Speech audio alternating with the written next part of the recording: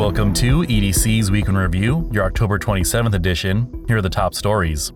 El Dorado County honors slain deputy 4 years later. Monday marked 4 years since El Dorado County Sheriff's Deputy Brian Ishmael was killed in the line of duty. Deputy Ishmael, 37, responded to a call of a robbery at a marijuana grow site along with a ride-along deputy from San Joaquin County. When they approached the location, a man opened fire, shooting both Ishmael and the other deputy. Although the deputies returned fire and wounded the suspect, Ishmael suffered fatal injuries. A 4-year veteran of the El Dorado County Sheriff's Office who had previously served 2 years with the Placerville Police Department, Ishmael was survived by his wife and 3 children. The Explorer Post held a memorial run to continue honoring his sacrifice to the community. Jordan Piper pleads guilty to murder of son. Jordan Thomas Piper has pled guilty to second-degree murder in the case of his 11-year-old son, Roman Lopez, in El Dorado County Superior Court. Initially facing charges of murder and torture, Jordan changed his plea, resulting in the torture charge being dropped. His wife, Lindsay Piper, previously pled no contest to second-degree murder and is serving a 15-year to life sentence, while Jordan faces a similar sentence, which will run concurrently with his existing federal sentence for sexual exploitation of a minor. He is set for sentencing on November 21st. Ex-city council candidate convicted of arson and vandalism. A jury convicted former South Lake Tahoe City Council candidate Kevin Berner of felony vandalism and attempted arson for destroying his girlfriend's apartment in October 2022. He initially claimed a bear caused the damage.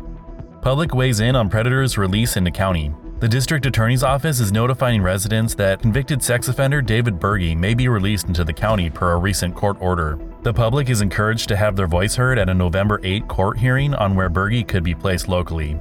Pony Express safety improvements. The Board of Supervisors approved over $4 million for pedestrian and bicyclist safety improvements on Pony Express Trail in Pollock Pines. The project will also relocate the crosswalk where a van struck 5 preschool students last May. CAL FIRE rescues stuck cow. CAL FIRE responded to a call for assistance with rescuing a cow stuck in the mud. The crews used fire hoses to create a hoist to lift the cow back onto its feet. The cow was safely returned to its owner unharmed.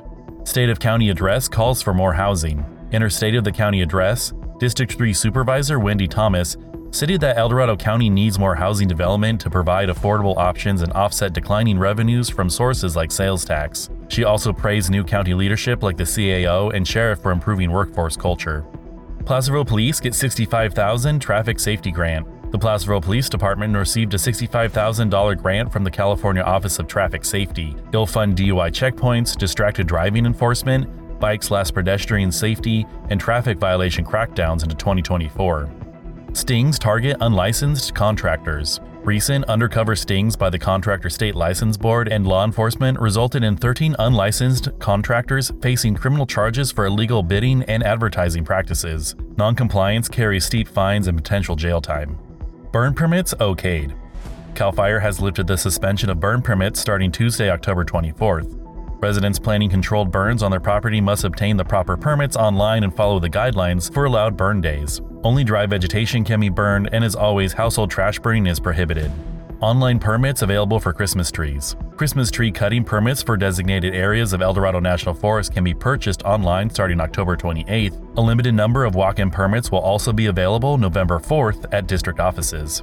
Grocery outlet opens in Cameron Park. The new grocery outlet store opened October 26th in Cameron Park and donated $1,000 to the Food Bank of El Dorado County during its ribbon-cutting ceremony. The first 100 customers received mystery gift cards worth up to $500. Historic Christmas tree gets refreshed before Festival of Lights. Foothill Tree Service pruned and fertilized the 95-foot-tall redwood Christmas tree on Main Street in downtown Placerville that sustained heavy damage last holiday season. The work is intended to help the historic tree recover and improve its appearance. It will not be decorated this Christmas while it continues recuperating. An alternative to the tree lighting for the Placerville Festival of Lights has not yet been disclosed.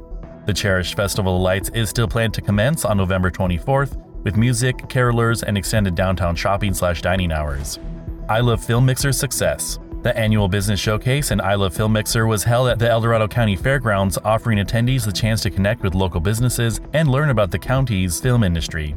Marcus Allen of Good Day Sacramento emceed, and the feature speaker was Roxanne Taylor, producer and co-founder of Hidden Empire Film Group, responsible for films such as Fatale, starring Hilary Swank. Kathleen Dodge was recognized for her 30-year tenure as film commissioner, and Joey Catches of Storylit Films was awarded the Bob Trout Memorial Star Award for his outstanding work in the field. Main Street Dia de los Muertos celebration.